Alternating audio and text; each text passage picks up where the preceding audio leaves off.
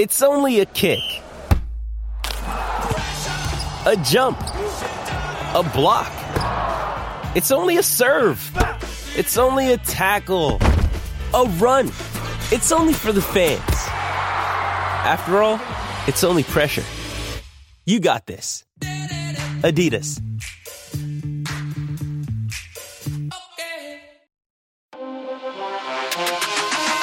The Penn State Blitz podcast. Greg Pickle in the studio with me, Bob Flounders.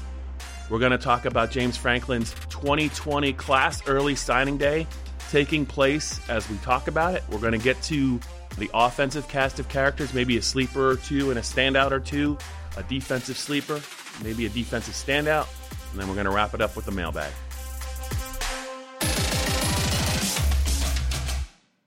Okay, Greg, Penn State's 2020. I got to remember, it's 2020, even though we're talking about it in 2019. Mm-hmm. The 2020 signing class.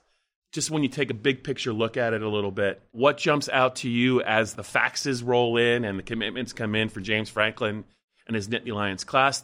They were in on a couple of really good players they didn't get, but they also got some very good players in this class. Yeah, no doubt, Bob. I mean, I think you're going to remember this class one of two ways before the start of next season, and that's going to be for what could have been. And, of course, we're talking about five-star receiver Julian Fleming, right, who ended up at Ohio State, and five-star defensive end Brian Bresee, who went to Clemson. And those are two guys that I think Penn State really thought they had a great chance at. I think Penn State fans, us in the media, were assuming almost that those two guys would be a part of this Penn State class. It doesn't work out that way. But, you know, it might say something even more to miss on the two biggest recruits in the region, two five-stars. They don't have a five-star in this class. They're still top 15 in the country. And I think there's a lot of schools that would trade places with them. So if you want to look at it glass half full, glass half empty, I think this is a good class to do that with, because you can say that, yeah, they're missing a lot and they missed out on some guys that could hurt them down the road, but they still were able to find some key pieces to bring in. Fair to say, though, that the Fleming decision to go to Ohio State and sign there stings a little bit more. Southern Columbia, player that Penn State had on their radar for the longest time, looked really good for a while, but it all changed in the last, I think, calendar year. Penn State loses out to him to the team they're really chasing in the Big Ten East and in the Big Ten overall. I mean, you've seen him a little bit. You know what kind of player he is. You know, just being unable to keep the best player in the state, you know, in the Penn State recruiting class. It hurts, and you look ahead to the next cycle, and it's not off to a great start there either, with the two kids out of Philly already verbaled to Ohio State. Yeah, of course it stings. I mean, you look at what James Franklin's message has always been since he came to Penn State, and what was it?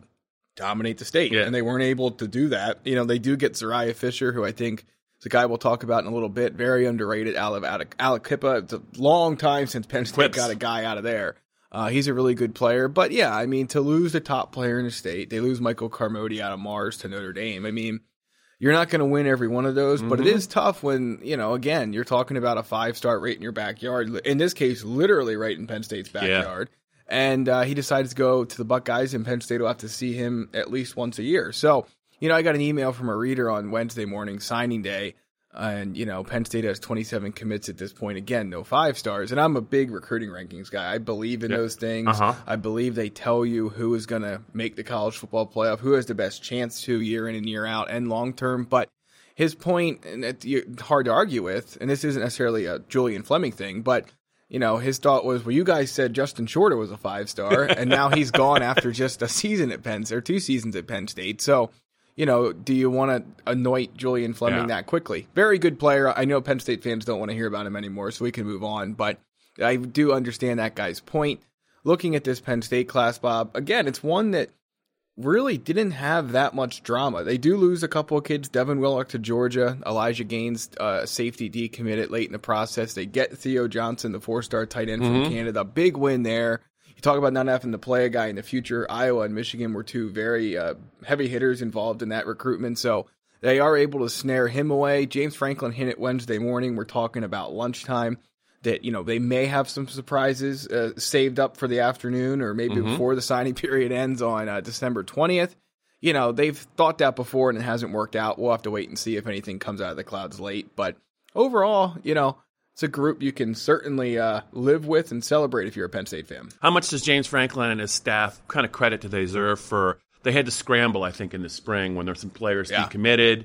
They kind of maybe reset the board a little bit, get some other players to kind of stockpile. Just the ability of them to kind of get some losses in the program, but then turn around and add some players that were really quality players to the class. Yeah, they absorbed it well. There's no question. I mean, there was a point there in June where, they lost Josh Mote in the corner. Yeah. They lost Aaron Parks, the offensive tackle. They lost Grant Toutant, another offensive lineman.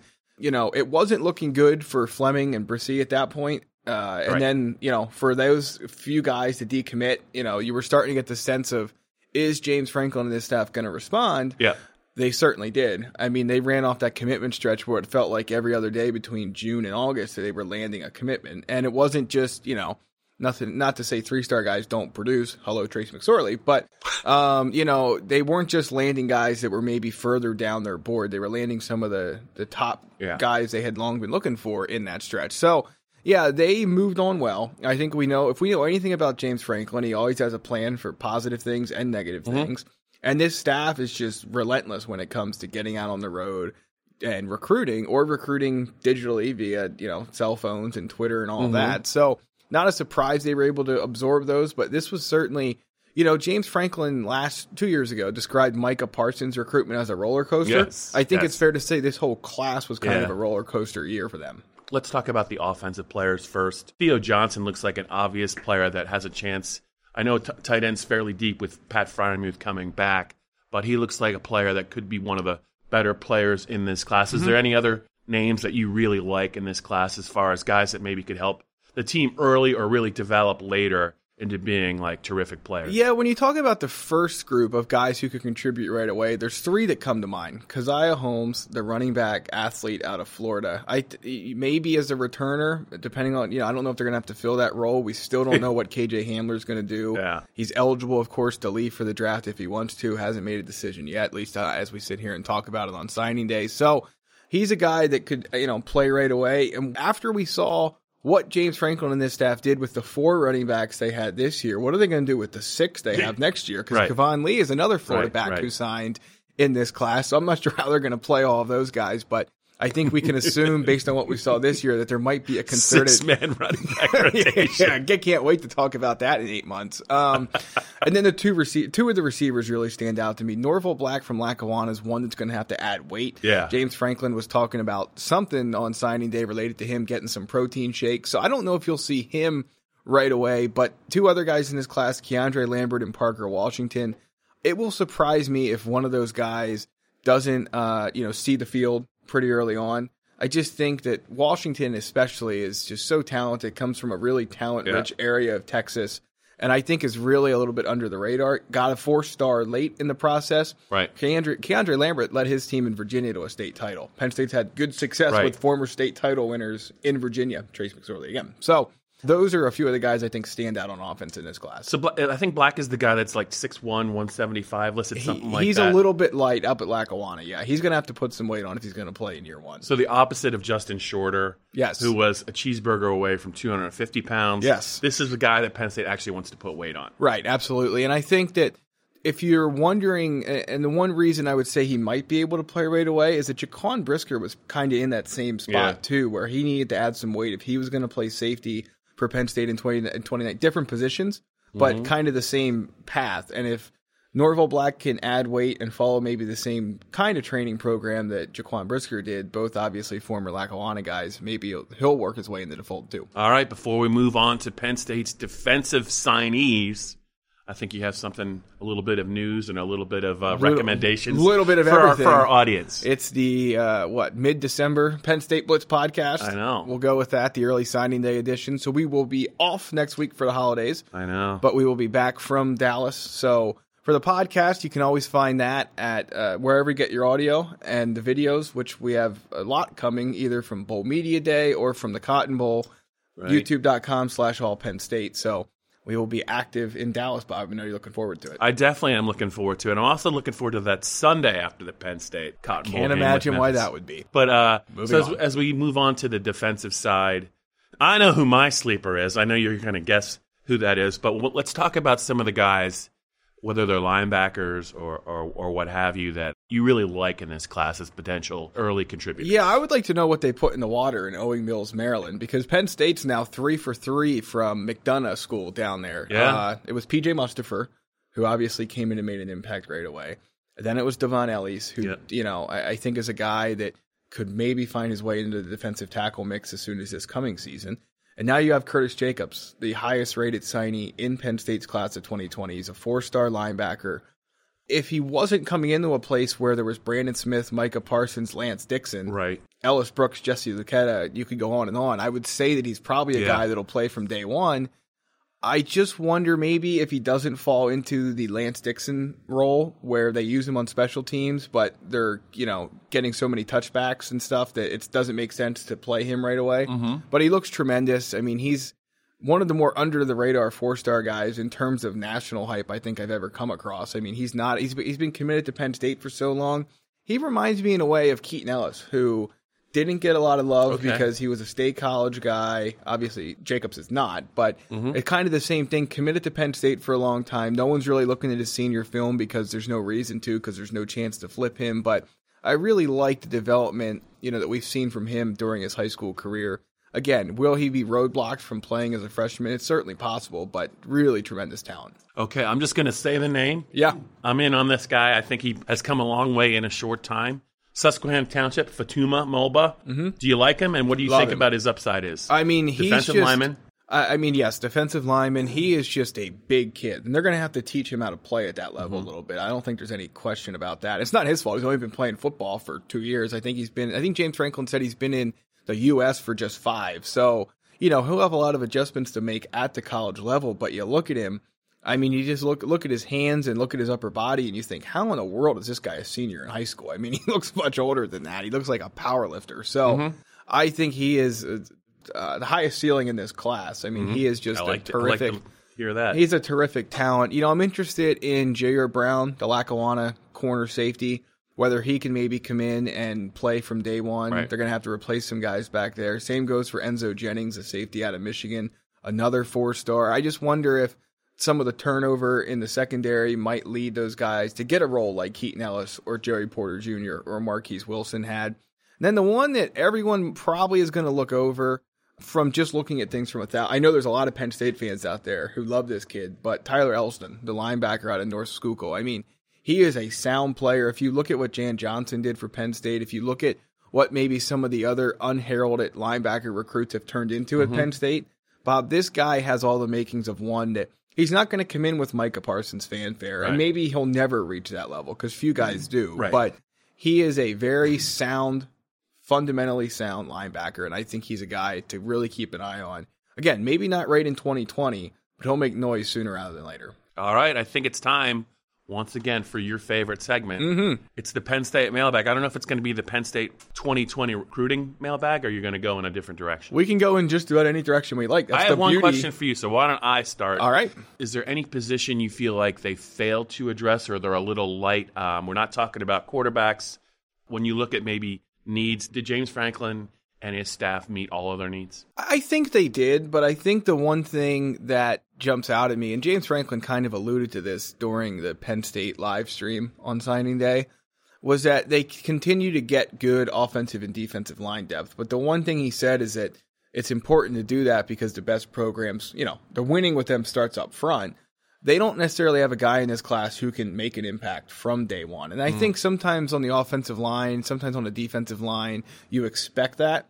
But the next step for this program is to get a guy like a Brian Bresee who comes in from day one and announces his presence along either the defensive line or the offensive line. Now, having said that, getting Rasheed Walker turned around to play early was a good sign. I'm not forgetting about P.J. Mustipher or Yetur Grossmire. I mean, there's been some guys that have played from day one, but to me, that's the next step is getting those high-impact top 20, top 15 guys up front on either side of the ball that can make an early impact. But I think they hit most of what they were looking for here. I mean, again, if you're looking for one area deficiency, it would probably just simply be the high-end talent. I mean, they have some really good players in this class, but, again, you can't talk about this class. I know nobody wants to talk about it, but you can't talk about this class without noting the fact that they missed out on some pretty high-end guys locally. Yeah. Okay. So, moving on, I guess it's my turn in the mailbag. Looking ahead to the Cotton Bowl, do you think it's more of a problem that Penn State has yet to name its offensive coordinator, or that Memphis is going to have not only an interim, well, I guess it's a full-time, but first-time head coach, right, in Ryan Silverfield, who's got the job officially replacing Mike Norvell, but they don't have a defensive coordinator in place? Which side do you think that could be advantage for, disadvantage for? Is it a motivational factor at all? Doesn't matter to you? I don't know that it matters. I'm just curious to see what James is going to do as far as the play caller. You saw that after Joe Moorhead left following the 2017 regular season finale against Maryland, Ricky Ronnie stepped in, and they totaled a lot of yards and a lot of points against Washington in the Fiesta Bowl. It helps when you have Saquon Barkley, in the backfield and Deshaun Hamilton and Mike Gesicki to catch passes.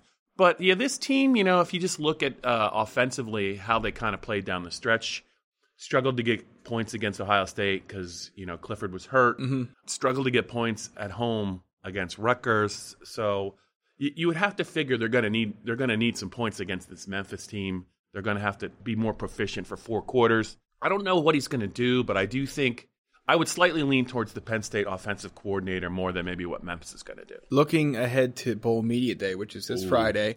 So for those wondering, we'll get into this in the second half of the Penn State Blitz podcast, or the second video, This Week in Penn State Football, at youtube.com/allpennstate. But we'll get into a little bit of what happens now for the program, some news about the guy over your shoulder, Sean Clifford. But when you look ahead to Bowl Media Day, is there anything on what is the biggest storyline around this team right now? Not offensive coordinator related. Is it the details of James Franklin's contract extension? Is it the pending decisions from guys like KJ Hamler and Shaka Toney? Is it something else that's not on my radar? What's your biggest storyline going into that day? It's clearly who's going to be the new offensive coordinator, full time. Right, but beyond that, what else comes to mind? Yeah, I would say it's the redshirt sophomore, KJ Hamler, and the juniors that have not really said whether they're staying or they're going. Right. I would say there's 3 what we're talking about in KJ.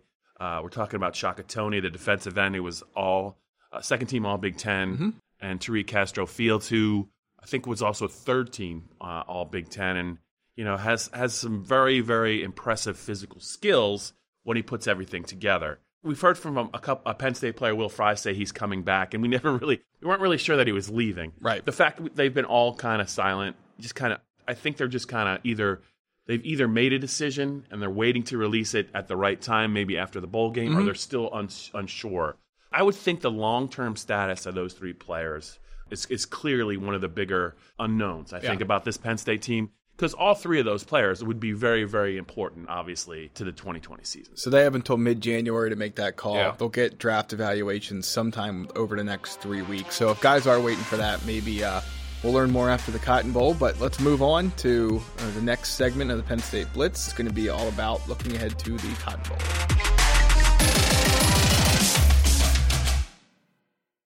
Okay, the Penn State Blitz podcast rolls on. Greg Pickle, I'm Bob Flounders. We just talked a lot about recruiting. Now it's time to talk about the Cotton Bowl. Penn State and Memphis, it's inching closer. And we're going to start with quarterback Sean Clifford and what they might call a little bit of a reveal. It looks like his injured status, he's healing quickly, and it looks like whatever was bothering, we think it was a lower leg injury. We're not positive. Kept him out of the Rutgers game, the second half of the Ohio State game. It looks like he might be okay to play. Yeah, so 2 things jump out at me as it relates to him moving into the postseason. 1, they're going to let him talk at Bowl Media Day in State College this week. 2, he said on the school's live stream that he can't wait for the first chance to play in and start a New Year's Six game. So that kind of tells you all you need to know. Now, we've heard quotes before, like Noah Cain's 90%. They don't always mean what we think they mean, but the fact that James Franklin seemed to indicate after the Rutgers game that the treatment plan is what held Sean Clifford out, it seems like they could have done something to fix him in 4 days. Instead, they thought maybe, a couple of weeks would be a better way to go about things. They knew they didn't need him to beat Rutgers. So, I don't know if there was a lot of doubt about whether he would play in the Cotton Bowl, but there certainly seems to be less now than there's ever been ahead of this matchup with Memphis. Well, there still might be some doubt about if he's 100%. Sure. Because he could be 95%. Well, if he was 90%, he wouldn't play. So we know he's somewhere between 90 and 100 if he does. But you just wonder, the reason it's important is because his movement was clearly affected by this injury. It showed up late in the Minnesota loss, I thought. It showed up in the Ohio State game, and they finally had to kind of pull him. Right. James Franklin said he could have returned, but he just couldn't do enough, and Sean admitted that. They stuck with Will Levis. Will got the start against Rutgers.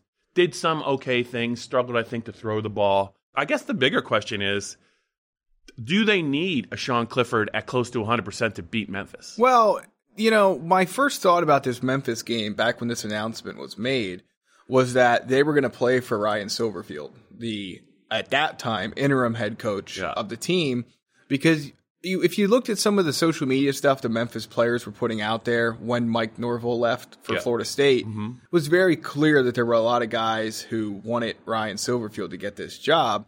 So it seemed like a tremendous motivational angle for the Tigers. Well, now he has the job. It's already his. They made him officially the new head coach late last week.